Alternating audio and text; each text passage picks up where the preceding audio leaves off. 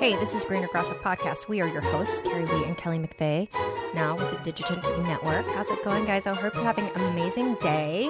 I know a lot of you guys are out there freezing your butts off. Literally the only place in the United States where, well, us in Florida, Southern California and Florida, we're enjoying beautiful weather and everyone else is suffering. I'm so sorry. I know it's terrible. So I'm thinking about you guys. I'm thinking about Kelly because she drove her kids in icy conditions the other day. And, you know, it's just scary. So, hi, what would you like to say, Bean?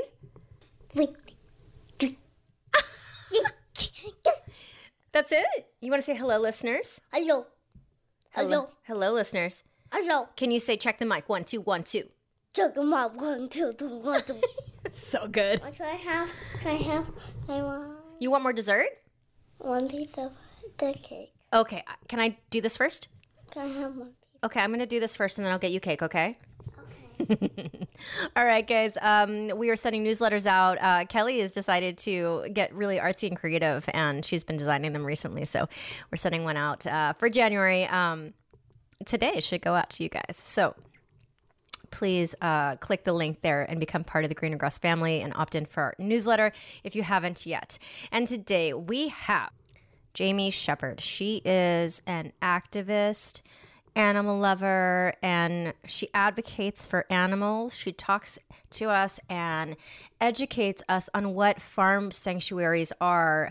It totally makes sense to me, but I never really knew they existed, honestly. But it makes sense. It's where these animals that have been commercially used, to bring us their cow's milk, etc., or, animals that have just been used and abused in our agricultural system, and farm sanctuaries give them a place to be free and live the rest of their lives. So I learned a lot by listening to this. Heartstrings are definitely pulled on for sure, but I hope you learn as much as I do. All right, guys, let's get started. So hello, everyone at Greener Grass. We are diving into 2024, and we are starting off with a new person in my world. I love that my business and the work that I do every day gets the opportunity for me to create friendships and relationships with incredible, mostly women, but some men out there occasionally too. And today we have Jamie Sheppard, and I love Jamie because she is a huge animal lover, and I'm sure that we have animal lovers out there. I'm like just blown away by her because I have 2 guinea pigs, Lucy and Lulu. And I feel like Lucy and Lulu, like I'm feeding them carrots every day and I get excited about that. But she has Willow, a horse, she has dogs, she has cats, she has chickens, she has all the things. And I see this a little bit in Emerson, the 13-year-old. She loves animals. And I think if she could have all of the above, she would. And I feel like coming to Jamie's house would be like Disney World for her. So, I mean, maybe I need to put that on the calendar at some point. But Jamie, welcome to Greener Grass. And this is all about people's stories. And so I would love for us to just start off and learn. And this is a learning for me too, because you're new to me in a lot of ways. But just tell us a little bit about where you grew up and what did that look like? And probably you should share when you're telling us where you grew up if you had animals as a kid. Yeah, well, it's so funny you say that about your daughter because I hear that from my friends who are moms that have like preteen kids or even, just that animal loving little girls are like, can my child come stay with you? because it would be their dream and maybe they would stop asking me for an animal so often. Yes. But I grew up in the military. Well, first, thanks for having me here. I'm really excited I love getting to know you and having you as a new friend in my life and colleague. But I grew up in the military in the Marine Corps. And my parents are not animal lovers. I think animal tolerators, but we also, the military life, we moved, every 9 to 12 to 16 months. And so a lot of times that was overseas and it was just not like always, the military is not the most conducive lifestyle to having a bunch of pets, but I did get a dog for Christmas from Santa when I was 7, because I wanted one so badly. And then I was 7, right? So I didn't have a lot of skills to train and do all the things. And then she was rehomed against my will 2 months later. And that was like probably the most traumatizing thing in my life. So I'm probably overcompensating for that at this point.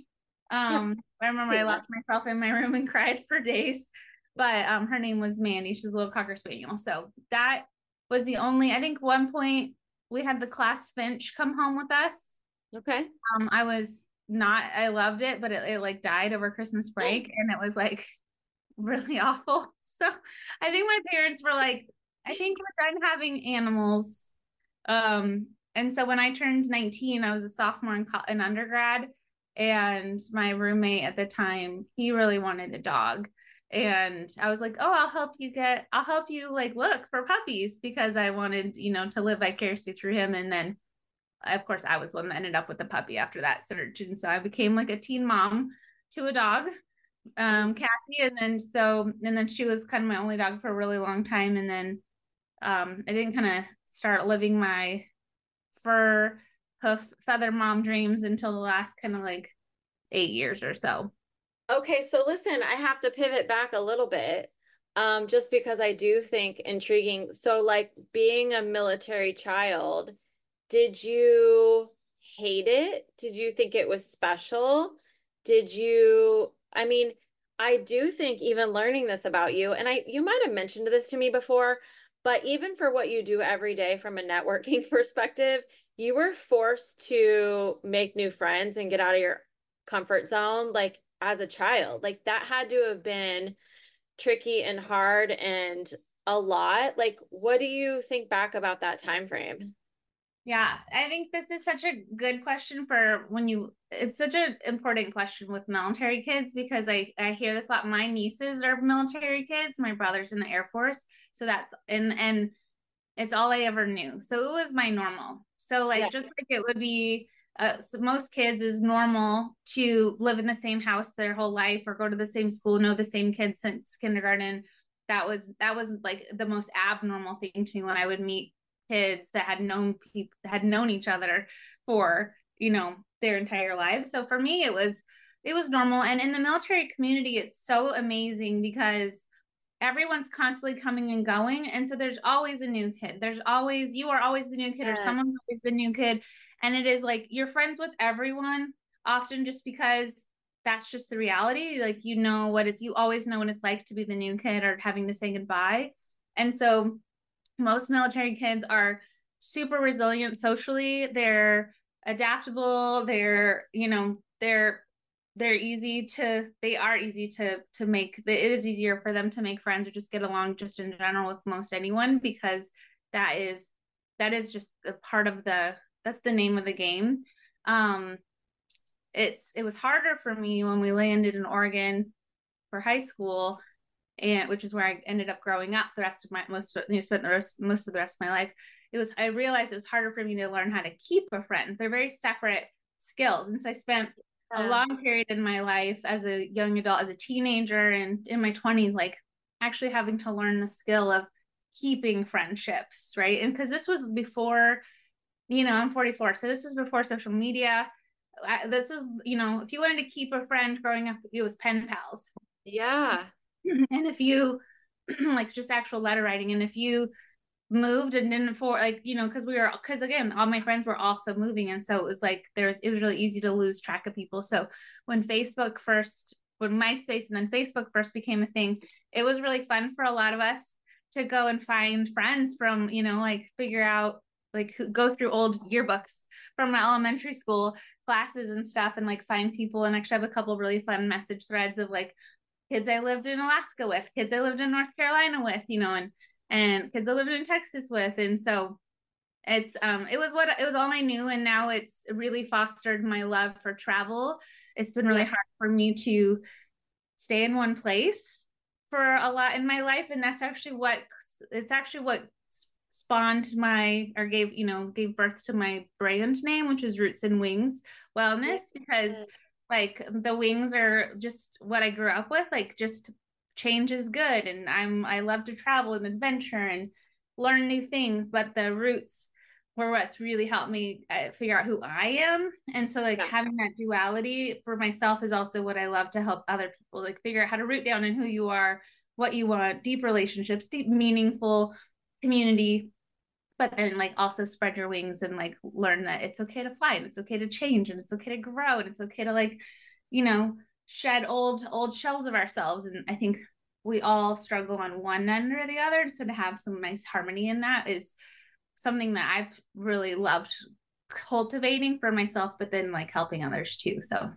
Okay, listen, freaking love it. We can wrap right here. No, I'm just kidding. No, I love that. I love that. Okay, so Cassie is the dog that was your first dog. I mean, I know we had the dog when you were younger, but Cassie is your dog. When did you, because I think having a dog, Cassie, and to what you're doing today are totally two different things. Harry, When did you always had a love for animals? yeah. When did you venture into this being such a big part of who you are? Yeah. No, It blowing I look up. at my like kid albums, like every picture in my all the albums of mom has made over the years, like I was always petting the dog. I'm like, Mom, what dog was it? She's like, I don't know. There was always a dog you were petting. Yeah. And so I think part of it, so there's a couple of things. Like Cassie, I was working my way through undergrad, grad school, working 3 jobs. And like she kind of got the short end of the stick, right? Like we were often like we lived in apartments or I was working long days. She was like a dog sitter had to come let her out in the middle of the day or something like that. And I always had this like guilt, this mom guilt. Yeah. And she was very loved and lived 14 years and was my baby, but also like it was just hard. I was growing up with this really big responsibility of having an animal, and it is a very big responsibility. That I mean, at least it should be for most. Should be something everyone feels like is a big responsibility. But when I retired from being a school counselor in 2014, and I started full time network marketing in it as a career, I had that time because I also felt like I didn't want to also have have to leave, have an animal or have a pet and then leave them all the time. I wanted a better quality of life. And so after about a year of being, less than a year being full time, I really wanted, I was like, okay, I think I'm ready to like have an animal. My ex-husband and he got a job in Florida and where we are living in California, we couldn't have a dog. It was just this beautiful little cat, like cottage on the beach. And it was like the most perfect rental in the whole world. But the one thing was no pets. So when we had to move to Florida, I was like, I will go. If I Yes. can, he was like, well, if we go, we could get a house with that. You can have a puppy. And I was like, I will go to Florida for 2 dogs. And so, Yeah. so it started there. And then when we moved to send back to Oregon, I needed something more in my life than just my job. I really had a passion for animal advocacy and animals, and I was happy just having the 2 dogs, and we had a cat. But I ended up on the board of a dog rescue. I sought out a local dog rescue and said, like, I have so much time in my life. I have social media network, I have community network, I have marketing skills, I like have time on my hands. Use me. And so like I want to support this dog rescue. And so she had me join the board and I just volunteered a bunch. We did spay neuter clinics in Mexico, did a lot of local fundraising and adoption events. And anyway, that kind of like opened the door. And I saw, And it's not hard. Like, I think being a part of a dog and when you're a super crazy, I mean, I did elementary school teaching and I was in low income schools and like it was hard on my heart because I wanted to take all the kids home. Like I would have ended up with all, you know what I mean? Like it's hard to walk away when you are that passionate about something. Did you feel that?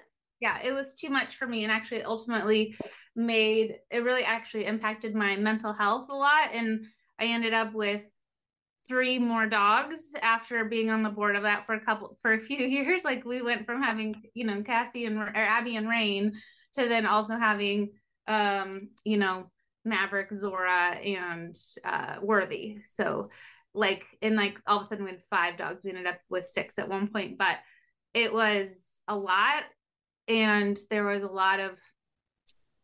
there's so much cruelty and awful. There's just so much. Like, it was like, and then I became the Central Oregon dog rescue person on social media. And so people were constantly sending me like, can you guys help this dog? Can you guys help this dog? And I would like got a message one night. She's like, from my friend who did the rescue stuff with, that she's like, well, if you can help me find 3 fosters for these 3 dogs, they won't get euthanized tomorrow. And I was like, what? She goes, they're being euthanized tomorrow, but if we can commit, if you can for sure find 3 fosters for them. And like, I would get regular messages like this. And I was like, I remember not sleeping that whole night because I couldn't be messaging people at 3 a.m. But I was like, there, all of a sudden their life was on my head, you know? Yeah. And I was like, it just took and as an empath too, I was like, this is too much for me. And so I had to kind of like step away from that in the sense of like, okay, I've rescued, I will help support. But at that point, then I pivoted. So my ex-husband, his name's Jamie as well, but he was like, you know, I really wanted to have help farm. I was kind of more transitioning into more vegan lifestyle. I was learning a lot about the farming industry in terms of animals and their welfare and the cruelty that happens there. And so I was already kind of naturally pivoting away from some of the dog stuff because it just felt like this impossible mountain to climb. And so Jamie was like, well, why don't you see if there's like a farm sanctuary around that you can volunteer at instead? And so I did, and ended up meeting one of my best friends in the whole world who has her own farm sanctuary, and volunteered there for 3 years and was on the board there, and learned so much about animals, like from not just dogs and cats, but like cows and llamas and chickens and ducks and pigs and goats and everything, bunnies, you know, like there was like over 100 different, 100 animals there, horses and ponies and donkeys. And so and what does a farm sanctuary do? Like, what does that mean really? Yeah, so farm sanctuary, so there's a lot of,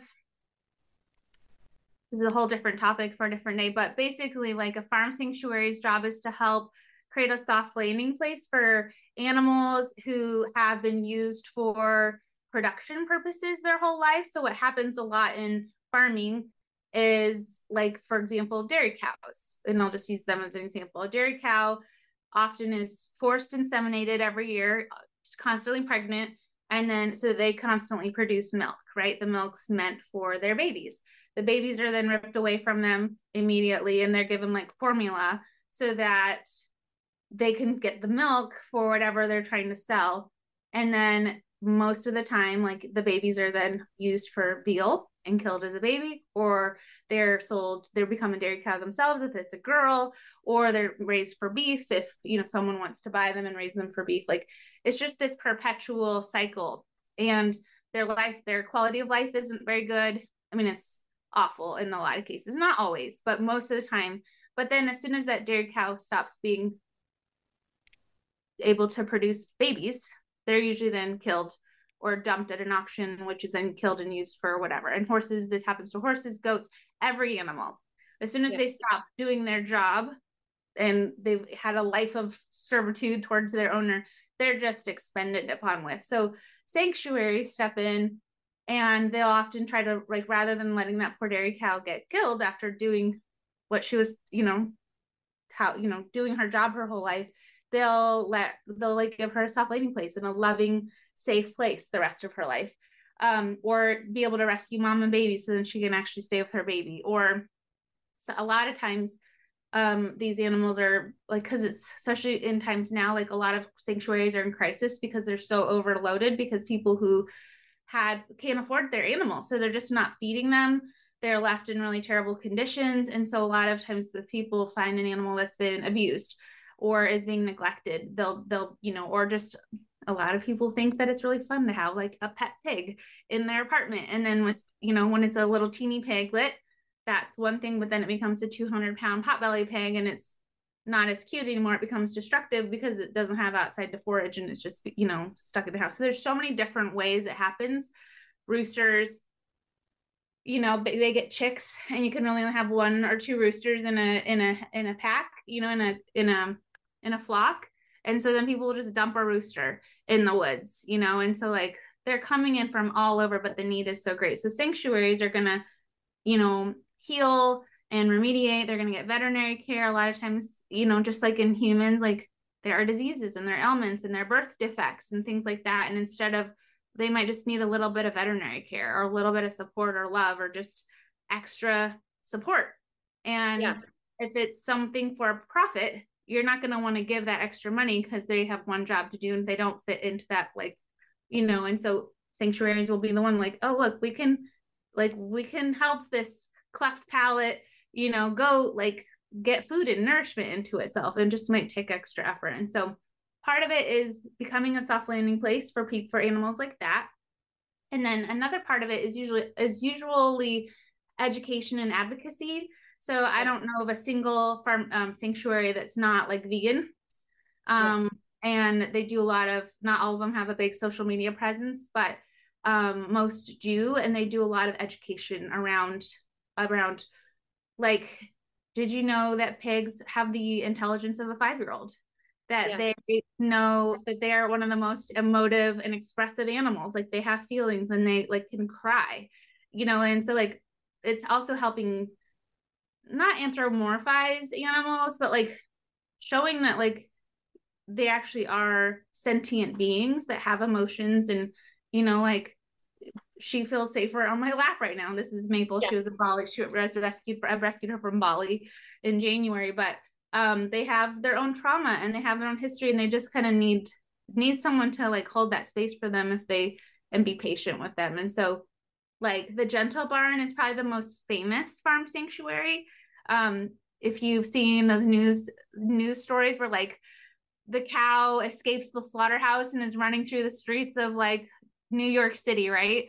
And like Chicago, I think, is where a big one happened, where these like this herd of cattle escaped the slaughter truck and then were like running up the highway, and everyone was trying to like save them. And so some of these animals have wills to live, and they will like flee for their lives. And so like the Gentle Barn like said, jumped in and was like, saw the news, and they're like, let us take these animals in. And so it's just really, they're really the most special place. It's really become like probably my biggest passion and mission in life is to just, I don't know that I have as a single mom, as a single woman with the animals I do have, like it's not necessarily my desire to run my own rescue because it's a 24/7 nonstop, never ending thing. But I love to donate and support and volunteer at the rescues and sanctuaries around, but more it's about education and advocacy for animal welfare, for nutritional welfare, but also for the environment. There's so many layers to it,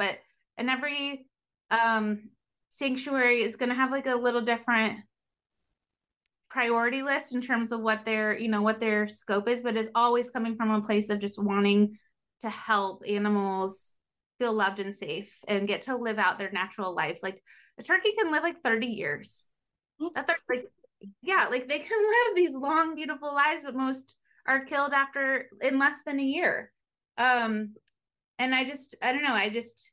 It's one of those things, Kelly, like when I first started volunteering at Harmony Farm Sanctuary in Bend, my volunteer coordinator, she was like, pause as we're going through the gate. She was like, are you vegan? And I was like, no. And she's like, are you vegetarian? I'm like, not completely. She was like, is that okay? And she's like, oh yeah, it's fine. She goes, you will be though.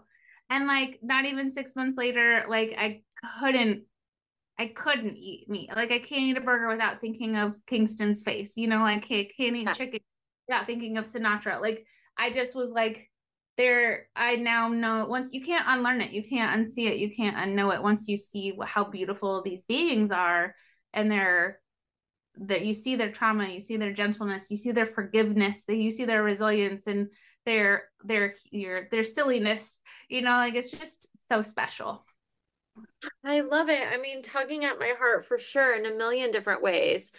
Okay, so you are at the sanctuary. You're now down, I think do you have 5 dogs at this point or 6? At that point I had 5 dogs. I think 6. Pippa came along, my littlest one came along in 2019, like right before the pandemic. So okay. Dogs, 3 cats at home.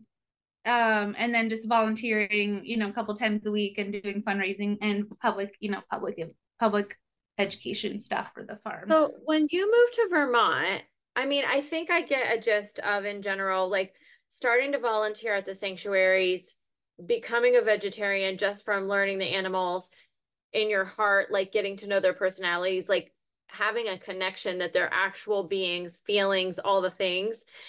How do you even transport to Vermont? Like when you decide to move Vermont, because you moved from Oregon to Vermont, first of all, in my mind, they seem super similar to me. Are they similar? There's a lot of similarities for sure. Yeah, they're different ends of the country. A lot colder here, not as high altitude, but similar, like as similar, I think, as two ends of the country can get for sure. Lots of greenery, lots of outdoors. Yeah.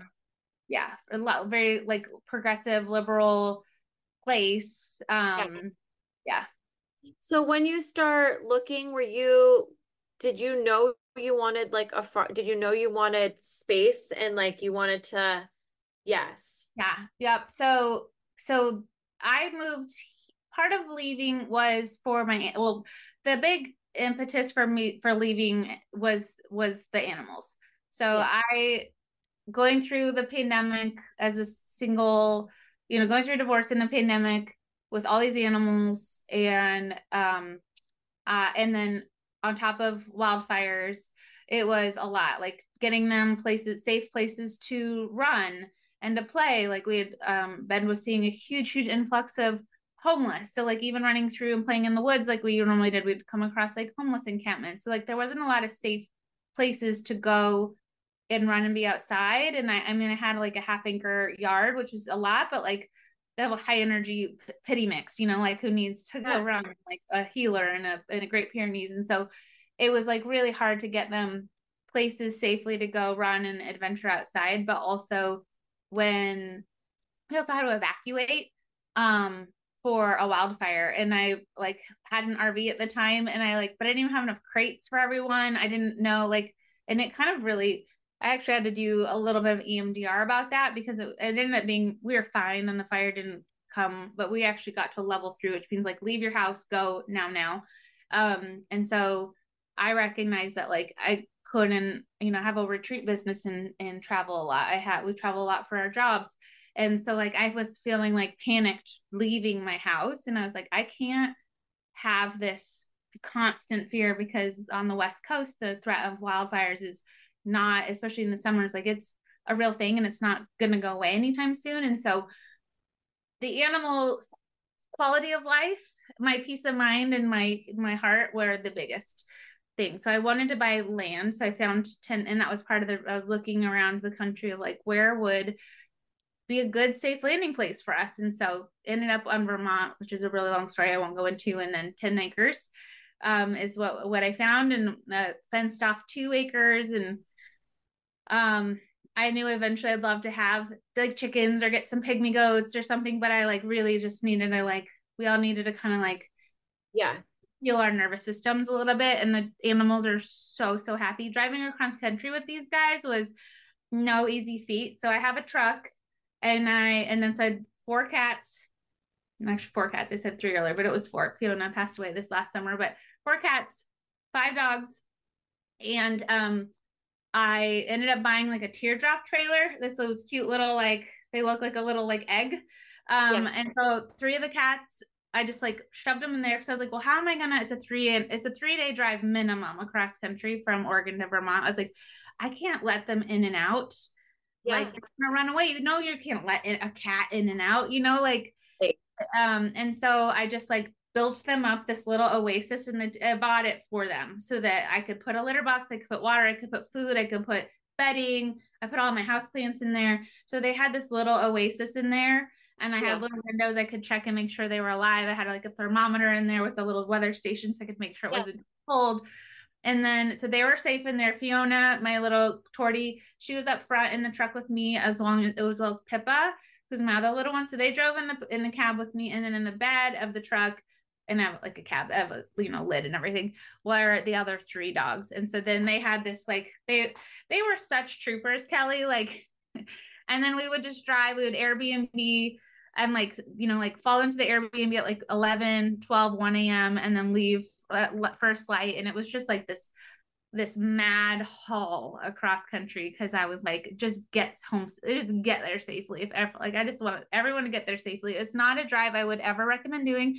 It is not a drive I ever want to do again with any of these animals. If I ever was to move back to the West Coast, I would be flying most of them. Yeah, I mean, I can't imagine. Do you feel like, I mean, now being there, having 2 acres fenced in, like they can just like They they're have living so their much best land. lives. Yeah, they are Yeah. living their best lives. Yeah. A couple times Jamie has come up when I have a trip to go hang out with, the dogs, and he's like, is there somewhere I can take Worthy to go run and play that you, I'm like, no, I bought him a farm. Like he is fine. Like he can play in his yard. Yeah. No, they're so good. They love it. They have so much stimulation and so much space to run and lots of space to dig holes and drive me insane and be naughty. So I love that you still have a relationship with Jamie. Yeah, we've been a good support to each other. I don't think we're a good husband and wife to each other, but like we were good. We've always been a good team and good friends. And I think you probably know, like, there's a Yeah. point in the divorce process where it can go one of two ways. And I saw it in my own mom, like it can go really bitter, really nasty, really ugly, and then that's your legacy. Yeah. And it's really easy to go there because there's a lot of hurt, there's a lot of pain, there's a lot of baggage there, and like that was like quickly devolving to that. And I think we both were like, this is not our story. Like, this is not the story Totally. we want it to be. So we just kind of like put down our swords and said, like, let's just support each other and moving on. And so, I Love mean, we that. have our own lives. It's not like we chat often, but like if I need something or he needs something, like I think we both want to just help each other. We, care I about think each that's other. amazing. Okay, so you get to Vermont, you have the dogs, the cats, they have their space, they've made it cross country. Um, how do you go to chickens and Willow and all of that? Is it just like it's just a continuing progression? I think I have a problem. People think I have like some sort of a problem. Um, I have wanted chickens for a while. And so I was like, okay, I'll give it a full year and then I will add one new thing. And so I added the garden, but I also added chickens. So I added 2 new things. And then I like winter in Vermont is crazy. Summer in Vermont is crazy. Like the seasons are really interesting here. Like we get -20 weeks, like we had a whole fall of just wet, even though spring is mud season. So it's just like for me, it's learning how to support the animals through each of these seasons because I'm scared to death that my chickens are gonna struggle this winter. And so it's I wanted chickens just because I wanted to be able to rescue chickens. I also wanted to like have my own eggs. Like that's something nutritionally like I have really low iron and even and so but I like having eggs in my diet, but I also didn't want to support farming practices that I know are pretty cruel. And so I'm like, well, I feel good about if I know that these chickens are the most spoiled things on the planet. Yeah. And it feels better for me. I'm really interested in the homestead, slow, like, you and I talked a lot about, like, I really like this season of my life is really about peace and slowing down and doing less to have more, like, and it's really been such a game changer in my health and my happiness. And so that is like, and the world is such an ugly, heavy place. And as an empath, I find that like having my own little sanctuary on so many levels is really healthy for me. And so part of me is like, well, I would like to learn how to be self-sustaining in a lot of ways, so that when the apocalypse comes, you guys can all come Yeah. with me and we're good. I'm ready. Yeah. And then I've wanted a horse since I was 8. My aunt Bobby Joe was my dad's sister, and she was teaching me how to barrel race when we lived in Texas briefly. She was like a barrel racing champion, and that was like a very like 6-month stint of life. And I always was like, I loved horse movies and horse books, and I just had always wanted a horse and follow a lot of horse rescues on Instagram. And it was like someday. And I also feel like I'm at a point in my life where I'm like, well, the someday is now. Like we don't get given a someday, but also having a horse is a huge responsibility with time and money.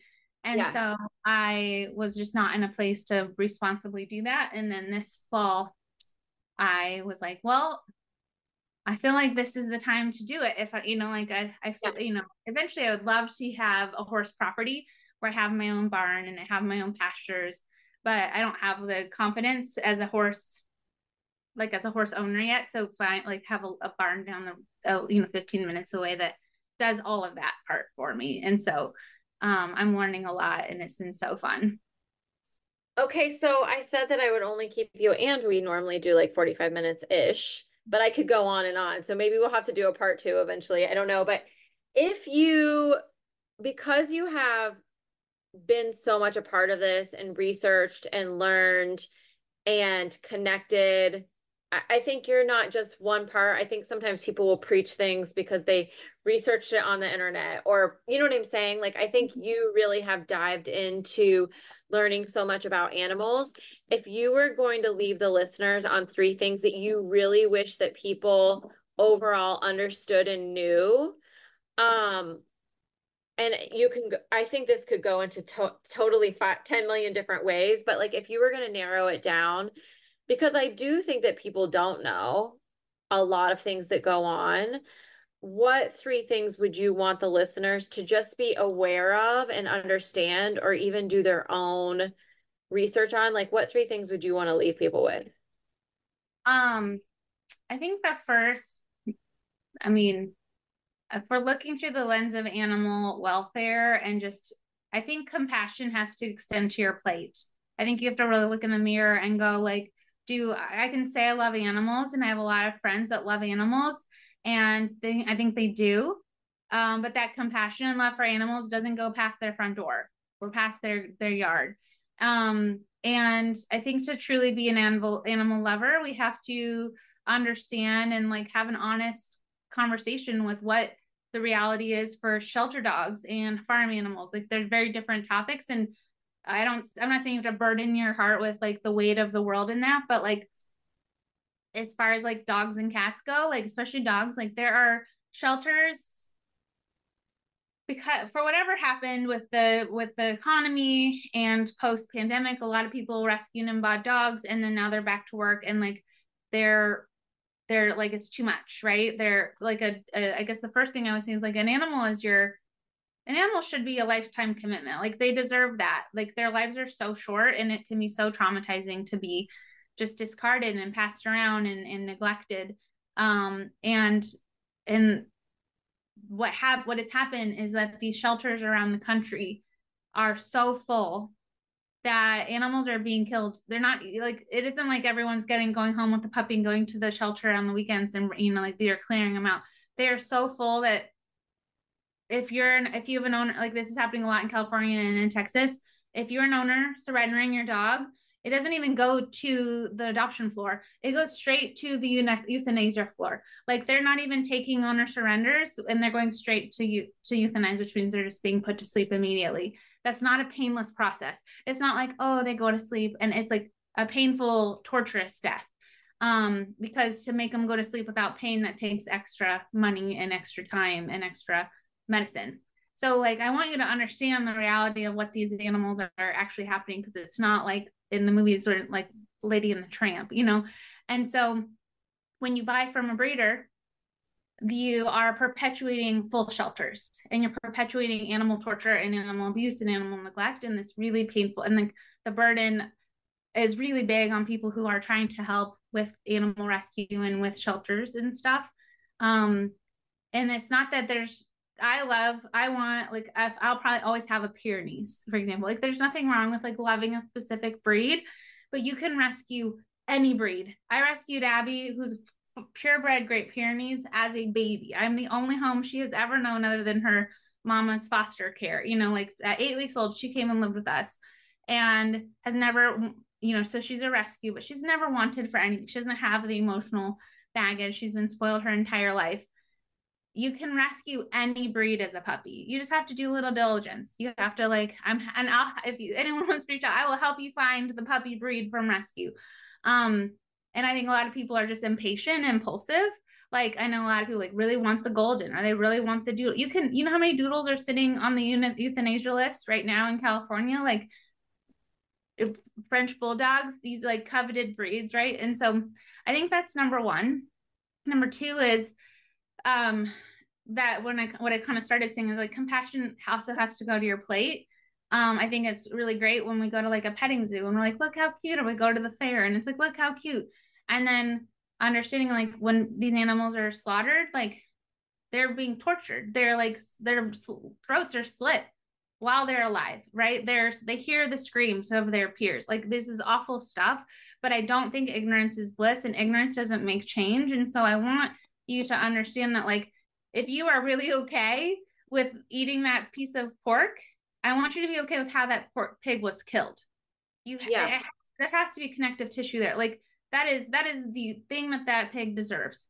They deserve for you to have to understand the process of its life, and you have to be okay with that. I also think energetically, torture is like, we know we hold trauma in ourselves, like we hold trauma in our bodies. Like we know that, like as health practitioners, like it's in our cells. Like trauma and abuse is held in these animals. I think we're eating disease because we're eating like this as well. And that's a whole maybe a woo-ier thing, but I think that like not everyone can watch like a documentary like Earthlings or You Are What You Eat or Vegucated. I just watched You Are What You Eat. Yeah, like I think a lot of people can watch that and go like, I think I need to go vegan. And then a lot of people watch that going like, this is just crap, or they just don't have that compassionate bone. And that's fine. But watch it. And then like just watch it. I think I'm not like, you have to. I feel like if I could ask everyone just to understand, because even if that doesn't change your choice to eat that animal, it might give you that extra edge to like make sure you're getting something that's pasture raised or organic or that locally sourced, right? Versus supporting these big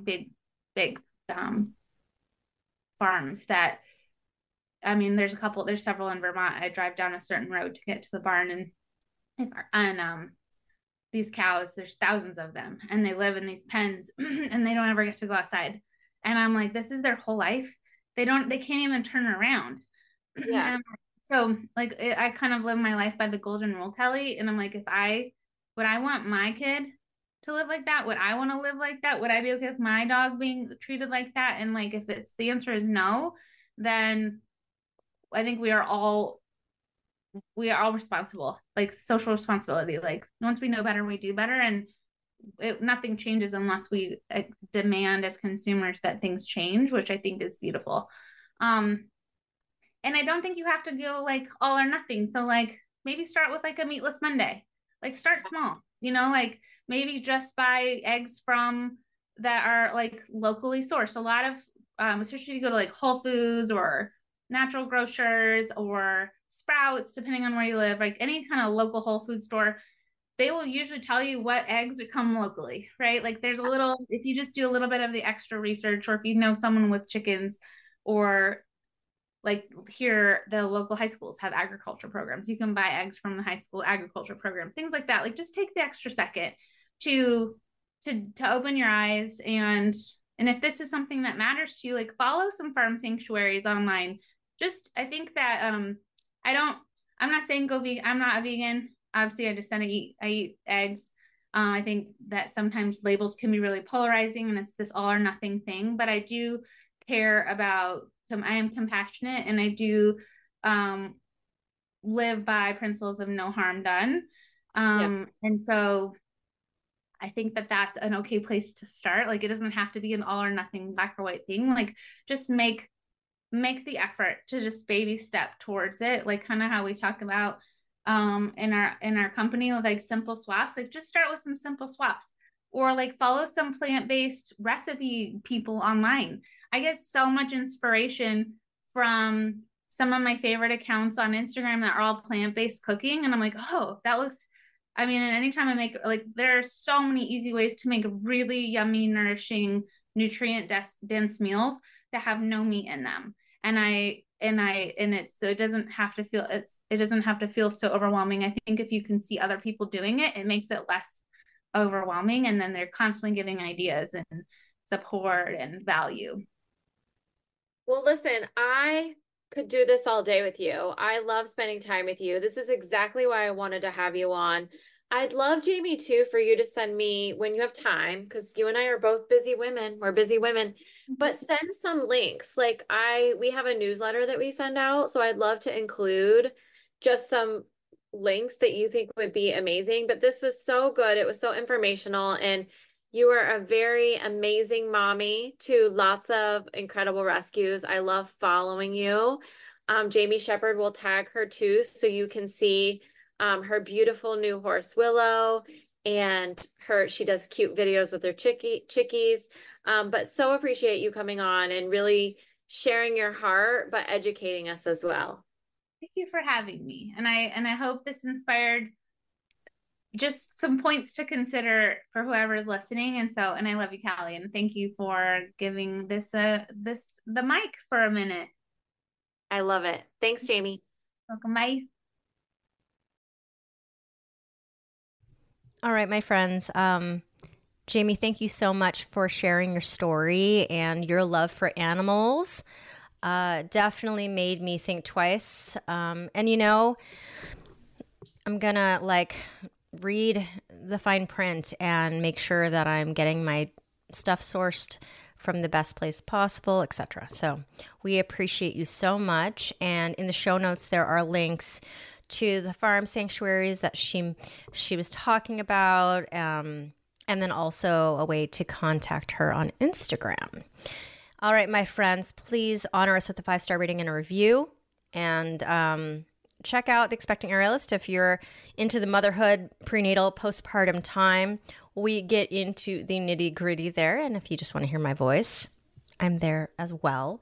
And stay warm out there. I'm thinking of all you guys, whether you're just stuck trying to get from point A to point B and a lot of flights are canceled, or I saw some TikToks of Buffalo where the snow is up to the door frame and people, it's a situation, guys. So stay safe out there. Thinking of you, thinking of Kelly McVeigh, and we will see you guys next week. Over and out. This is Greener Grass.